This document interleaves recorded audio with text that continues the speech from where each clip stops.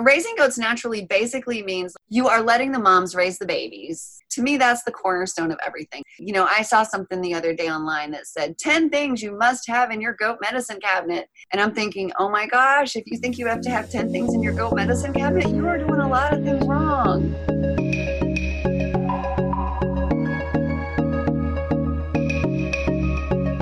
If you're someone who refuses to go along to get along, if you question whether the status quo is good enough for you and your family, you want to leave this world better off than you found it, and you consider independence a sacred thing, you may be a prepper, a gardener, a homesteader, a survivalist, a farmer, a rancher, an environmentalist, or a rugged outdoorsman. This show is for those who choose the road less traveled, the road to self-reliance, for those living a daring adventure, life off the grid.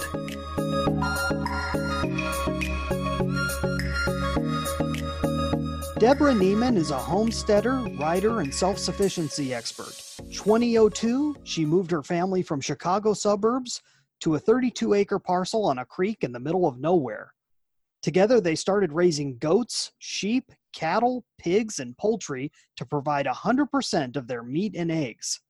They have a garden and fruit trees for fresh produce, and they make their own sweeteners with a little help from bees and maple trees. She's authored several books, including Homegrown and Handmade, Eco-Thrifty, and Raising Goats Naturally. She's currently at work on her 6th book. If all that wasn't enough, Deborah puts on workshops across the United States and Canada. She presented at the Mother Earth News Fairs in North Carolina and Maryland, and you'll be able to see her at the upcoming fairs in Oregon, Pennsylvania, and Kansas. Deborah Niemann, welcome to the Off the Grid Biz podcast. Thank you very much. It's great to be here today. It's great to have you. Besides what we heard about in your bio, tell us a little more about who you are and what you do. Well, usually the first question people ask when they meet me is, did you grow up on a farm? And the answer is no, I did not. Just because you didn't grow up on a farm doesn't mean you can't do this. And I think that's the main reason most people ask that, because for some reason, you know, I used to be a reporter and nobody ever asked me, were your parents reporters? Like, they get it. Like, you can go to school and learn to be a reporter or a doctor or a lawyer or whatever. But for some reason, when it comes to just living on a homestead, people think you have to grow up like this. Otherwise, you can't learn it. And you totally can. We made a lot of mistakes in the beginning, but, you know, I read books. I found mentors online. The people around here pretty much all thought we were crazy. But you find your people online, which is that's the awesome thing about having the internet. And even in 2002, you know, back then it was Yahoo groups. Today it's Facebook groups. But we can find people who can help us and find books. And that's why I started writing the books. Was because when I got started, all the books had been written by people who did grow up on a farm. They did have chickens their whole life or goats or whatever. The books were missing a lot of really basic information that we could have used. You know, it could have prevented a lot of problems. One of the things was you shouldn't have, well, most of the books just said for poultry, like, oh, you only need one rooster for every 10 or 12 hens. They didn't say that you shouldn't have more than one rooster for every 10 or 12 hens. But it only took us a couple of years to figure out the whole background there. Like, yeah, you don't want more than one rooster for every 10 or 12 hens, or you're going to have a world of problems. Absolutely. Wow, that's great stuff. You mentioned your books. Can you tell us a little bit about them? Well, the first one, Homegrown and Handmade, was pretty general. It has a section on gardens and orchards, which I think orchards are the coolest thing ever. It's like there isn't a stock on Wall Street that can give you the return that a fruit tree can. You know, it's like you buy a fruit tree for $20, you plant it, prune it if you have time every year or two, maybe even every 3 years. And then it gives you 50, 100 pounds of fruit year after year. I mean, it's incredible. So I'm a big fan of fruit trees. And then there's another chapter in Homegrown and Handmade or a whole section on backyard poultry, backyard dairy, and homegrown fiber. And then in the second edition, which I published 6 years after the first one, I added a section on raising pigs so that you can have your own homegrown fat, because lard is just awesome stuff. And pork is great too. And then a section on homegrown sweeteners, because we do our own honey and maple syrup, as well as a section on homegrown businesses, because so many people, they start doing this and they think, wow, this is fun. I would rather do this 7 days a week than go to my job 5 days a week. So how can I make money at it? And they don't realize that like there's so much stuff you have to think about, and not just in terms of like laws, like do you need, like you have to be licensed to become a dairy, but also in liability. We could process chickens on our farm and sell them because we're not going to sell that many, but I don't want that liability. If somebody goes home and gets sick after eating chickens, I don't want them to sue me and, take my farm away. Absolutely. No, those are all really great points. And that was the second edition of Homegrown and Handmade. Homegrown and Handmade. Awesome. And then tell us a little bit about your other ones. Eco Thrifty was, well, the subtitle for Eco Thrifty says it all. Cheaper, greener choices for a happier, healthier life. And that was basically the idea. Homegrown and Handmade was kind of like writing, Homesteading 201 first, and then Eco Thrifty was kind of like Self-Sufficiency 101, because so many people said to me, oh, I would love to live like you do, but it's too expensive. And it's like, no, it's not too expensive. This is totally like, you save money doing this, because we're not talking about buying like the Amy's organic dinners at the grocery store. We're talking about making it from scratch. Eco Thrifty was all about like the really super simple things you can do that will save you money, like using baking soda for facial scrub. I mean, it just doesn't get any cheaper than that. Third and fifth book is Raising Goats Naturally. The original was published in 2013, and it was, the title, is pretty self-explanatory. It's all about raising goats. And by naturally, I wasn't too happy with my publisher. I wanted to call it Homestead Goats. And my publisher read it, they're like, oh, you're raising them naturally. And I'm like, people are going to think this is an herb book. And it's not. It's a book about doing things as naturally as possible, kind of like I try to live as naturally as possible. I want to eat natural food. I want to do everything I can to avoid medication. But, if something happens and I need penicillin, I'm going to take penicillin. It doesn't mean that I don't, like I use ginger for, I always keep ginger in my purse when I'm flying and stuff, because like that's just awesome for air sickness. But raising goats naturally basically means like you are letting the moms raise the babies, which is like, to me, that's the cornerstone of everything. If the moms raise the babies and the babies are getting all of the natural antibodies, then they are going to be healthy. And that right there is just going to avoid so many of the medications that people think they need. I saw something the other day online that said 10 things you must have in your goat medicine cabinet. And I'm thinking, oh my gosh, if you think you have to have 10 things in your goat medicine cabinet, you are doing a lot of things wrong. That's the kind of stuff I'm talking about when I say raising goats naturally. Like, you shouldn't be giving, you shouldn't have to give your goats all these drugs to keep them alive. If you get the nutrition right, that's really the most important thing. If you get the nutrition right for them, they are incredibly hardy, healthy animals. And the biggest challenge for most of us in North America is that goats are desert and mountain animals. They are, in nature, they live in places where they have evergreens available 12 months a year. They're browsers, and most of us are trying to turn them into grazers, which I tell people, like, if you stick them in a little pasture and you don't let them leave, you're basically forcing them to eat out of their toilet. How healthy would you be if you were eating out of your toilet? Probably not very healthy. Like, you would have some problems. So part of raising goats naturally is rotating them. You're mimicking nature. You're moving them from one pasture to another, rather than in nature, they're going to be naturally moving. They're going to be ranging across thousands of acres. So that's really what raising goats naturally is all about. And then I love research. The frustrating thing for most people about goats is that they go online and they find they've got a question and they find 10 different answers. And then they send me an email and say, which one is right? And it's like, oh, well, that answer right there is what everybody thought back in, the 1990s.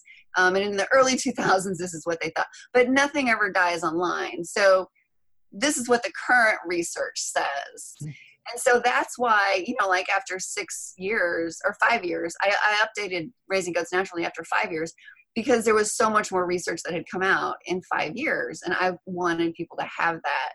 Because we had a really rough time raising goats initially. We had goats dying. We never had a buck that lived past the age of 3 for the first 5 years we had goats. And then we finally found out it was because they were copper deficient, because our well water is very high in sulfur and iron, which binds with the copper, making it unavailable. So they needed a lot more copper than your average goat. And then we had problems with parasites, because back in the early 2000s, nobody knew about the importance of rotating pastures to keep goats from eating out of their toilet and things like that. And unfortunately, there's still a lot of people who are passing around that information that you need to give your goats a dewormer every month or 2 months or whatever their magic number is. And you don't need to do that. Like, this year I have given 1 dose of dewormer to 1 goat, and I have over 20 adults. And that's really it. Like, you shouldn't need to do that. If they say if you're deworming more than 10% of your herd every year, you've got some problems. Like, there's some things you could be doing in terms of management that could make your whole experience much better, and your goats' experience much better. Okay, we're going to pause the conversation right there. What you're listening to right now is a special edition podcast. These episodes all have to do with the Mother Earth News Fair in Albany, Oregon of 2019. At the time I'm recording this, we have learned so much about how to take advantage of events, and I want you to be able to use this information in your own business. Go to brianjpombo.com/secrets. We are going to be putting out helpful materials on how you can use events to grow your business. When you go to this page, you will either see our latest programs, or if you make it there early enough, you will see an email address capture page. Put in your email address, and we will be sure and update you as soon as we get these out there. You're not going to want to miss this. If you get in early enough, you can get a special deal. These are principles that never go away. These programs will be based on the experience of people who have written books, spoken at the events, or exhibited there, talking about how to use events, books, and speaking, all to build your business. That's brianjpombo.com/secrets. brianjpombo.com/secrets. And now, back to the conversation. Now, you had mentioned you first started writing these books because it was information that you couldn't find anywhere else. And obviously, you've got the journalism background. Was it really simple to jump right into your first book? What was the impetus to really go out and try it? The whole thing actually started really organically. When we moved out here from the suburbs, people talk to people, and they would contact me and say, "Hey, I heard that you're making your own soap or cheese. Can you teach me?"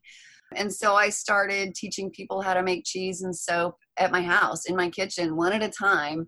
And then finally I realized, hold it, this is really getting time consuming. So I started having official classes, and then people would say, "Hey, could you come here to teach this class?" So I said, "Sure." So I started going places to teach classes. And then I wound up speaking at the very first Mother Earth News Fair in Seven Springs, Pennsylvania in 2010.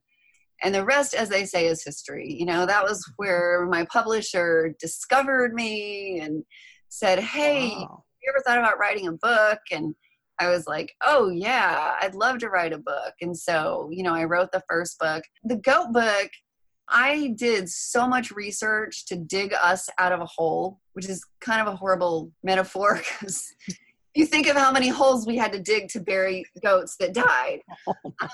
But we just had such a horrible time with goats. It was like, either we give up and just sell them all, or we figure it out. And I did a ton of research to figure it out. And by the time I was done doing all the research and saving my goats, and my goats were doing great, was like, holy cow, I have enough information here to fill up a whole book. Wow. So, and that's where it came from. So the first one was really close to 300 pages. The second one is close to 350 pages. So the first one was 90,000 words. The second one is 20,000 words more. So it's 110,000. It's a lot. Yeah. A lot of information about goats. That's great. Do you enjoy the process of writing and the whole process of putting the book together? I do. I love writing. They say that whenever you get lost in whatever you're doing, you lose track of time. That means you're doing the right thing. Mm-hmm. So that's definitely it. It's funny though, because sometimes when people hear me talking about my aches and pains, they're like, "Oh, you're going to have to give up the farm." And I'm like, no, it's not the farm. No, My first book, I gave myself carpal tunnel. My second book, I gave myself tennis elbow. And my fourth book, I gave myself a frozen shoulder. So working at a computer for 12 to 14 hours a day is very hard on the body. Wow. And we saw that you're slated to present at the next handful of Mother Earth News fairs. You have a whole bunch of different workshops. So why don't you tell us a little bit about those? Yeah, coming up, I'm going to be doing my Raising Goats Naturally talk in Oregon, which is all about like the importance of all of those little decisions you make that people think, oh, you just stick the goats out there and they'll be fine. You know, it's like, no, we're going to talk about like housing and fencing and the importance of making sure the kids nurse and get enough milk when they're little. You know, like you don't want to start separating them from mom too quick and taking the milk that they should have. Like they need it to stay healthy. Like we may like it because it tastes good, but like, you know, that's your health insurance for the next generation. Like it's there for the babies. So they should get first dibs. And then you can take whatever's left over after they've had their fill. I'm also going to be doing one on spindling, basically how to spin yarn with a hand spindle. I'm doing a full day fiber workshop on Friday. I'm going to be talking about marketing your fiber products and relationship marketing and value-added products, how you can sell more than just raw wool off your sheep. And then I'm also going to be doing, on Sunday, I'm going to be doing a soap making talk, telling everybody how to make soap. That's great. Such a variety. Have you always been attracted to multiple things? Are you always bouncing from one thing to the next, learning something new? Because you're an expert on so many of these things. Yeah, pretty much. I'm one of those people, like ever since I was a little girl, like, you know, most people just take things for granted. Like they go to the store and they buy a food and just like, hey, it's a food, they eat it. And I remember even as a little girl, like asking my mom, like, how do they make peanut butter? You know, and how do you make cheese? And like, I just always wanted to know that stuff from the time I was really young. Very cool. If someone's thinking about going, if they've never been to a Mother Earth News fair before, what would you tell them that would encourage them to go? Oh my goodness. Okay. If you're into homesteading and all that stuff, like, you just have to go. Okay. Like I keep going because it's just so much fun. You get to meet so many incredibly cool people. You get to learn so much interesting stuff. Like, you know, there's stuff I still learn. You know, I go to one and you see something like, oh, I don't know anything about that. And, you know, I go sit in on a session and learn more stuff. You know, like my knowledge of bees is pretty rudimentary. And so like, I'm just so amazed by like some of the really in-depth beekeeping sessions on like how these people know so much about these tiny little insects. Somebody said it's like Disney World for homesteaders. You know, you can just go and spend all day, and they usually have really good food there. So like they get food trucks from local, you know, that are using meat and produce from local farms. And it's just so much fun. Great. Who are you hoping to reach personally? Like, who's the ideal person that you'd either like to connect with through your presentation or in person there? Oh, I always love to talk to goat people. So, because goats are definitely my favorite animals, and it's really where my passion is. And it's where I just kind of keep digging deeper and deeper and deeper. Like, I have 450 articles on my blog. 120 of them are about goats. And you may think that like there isn't anything more that could be written about goats. But I assure you there is. Like I get emails and messages every single day from people asking me questions about goats. And an awful lot of them I can just say, yeah, you know, just send them a link to an article on my blog. But I still get questions that I haven't written an article about. And so like that's actually where a lot of my new blog post ideas come from is from the emails I get. And after I've answered a question 2 or 3 times, I know like, okay, I got to write an article about this.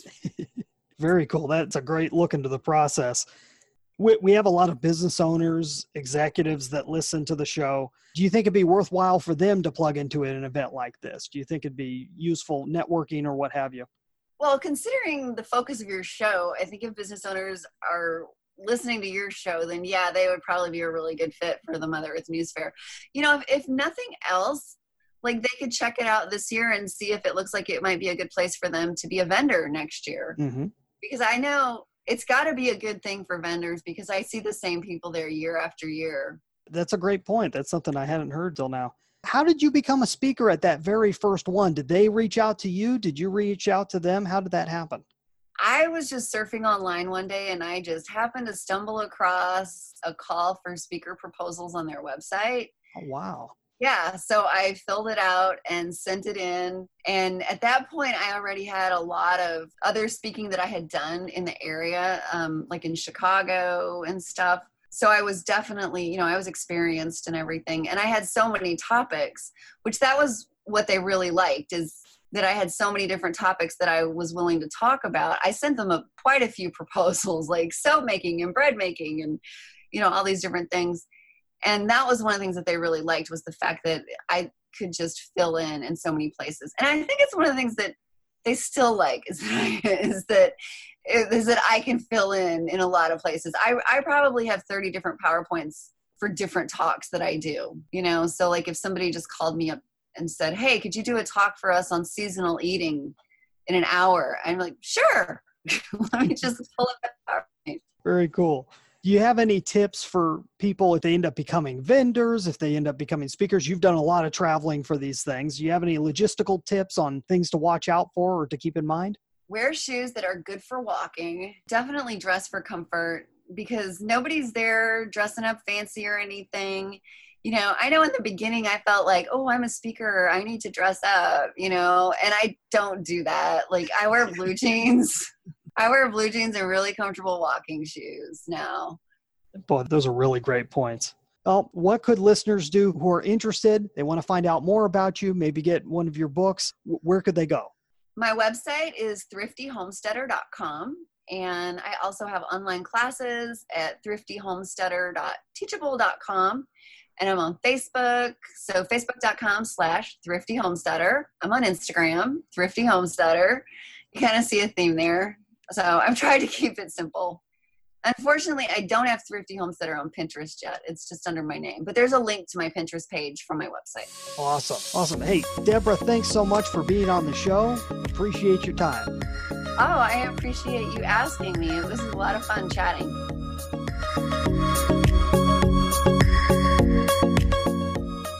But if you can't tell, Deborah is an absolute delight to interview. There's a lot that she brings to the table. One is expertise, another is passion, another is a whole lot of practice that she's put into it. She's been a speaker for a while, she's been a writer for a while. All this equals confidence.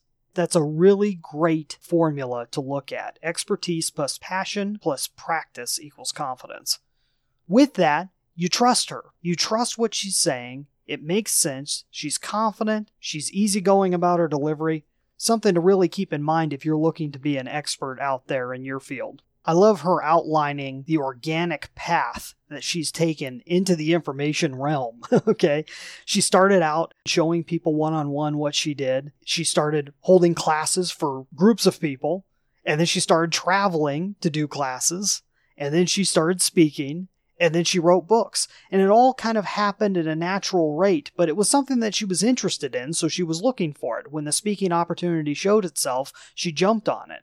And that automatically led to her being a book writer, and the rest is history. You can do the same thing, not necessarily in that order, but you can take the same steps that she took and do it purposefully, even though a lot of this stuff happened by serendipity for her.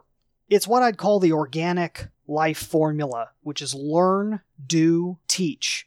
It's a big cycle. You learn something, you do it, and then you teach it to somebody else. Teaching, if you haven't done much teaching, it's a huge piece of the learning method. You will learn more about what you're doing by teaching whatever you already know how to do. For one thing, you will train yourself more. You will come up with questions that you would not have come up with before because the people you're teaching come up with those questions. It's a great process and something that anybody should do anyways, even if you aren't in business, even if you aren't promoting anything out there. Whatever you're learning how to do, go out there and do it, and then teach others how to do it. And you can do that process all at the same time. It's all part of the learning cycle. I mentioned on the previous episode what she said here because it stands out so strong. Disney World for homesteaders when she's talking about the Mother Earth News Fair.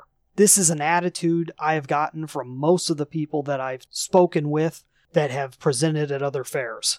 And what's that mean? Disney World for homesteaders. Well, Disney World or Disneyland is really the gold standard for experience-based entertainment. It sounds like an advertisement for Mother Earth News Fairs. I'm not meaning to. I haven't even been yet. But it's amazing how they've created something that is so experiential for the end user that they compare it to Disney World or a carnival, as you're going to hear Frank Hyman in the next episode. And once again, you hear her talk about creating articles based on the questions that previous people had. Content begets content begets content. If you're talking about any form of content marketing, once you get it out there, once you start getting feedback on it, that helps you to create more content and be able to speak more to what people are interested in. I can't wait to meet Deborah and all these great people that we're meeting through these podcasts in real life over at the Mother Earth News Fair in Albany, Oregon. Join us for the next episode when we have a conversation with Frank Hyman, the writer of Hentopia. Join us again on the next Off the Grid Biz podcast, brought to you by the team at brianjpombo.com, helping successful but overworked entrepreneurs transform their companies into dream assets. That's brianjpombo.com. If you or someone you know would like to be a guest on the Off the Grid Biz podcast, go to offthegridbiz.com/contact. Those who appear on the show do not necessarily endorse my beliefs, suggestions, or advice, or any of the services provided by our sponsor. Our theme music is Cold Sun by Dell. Our executive producer and head researcher is Sean E. Douglas. I'm Brian Pombo, and until next time, I wish you peace, freedom, and success.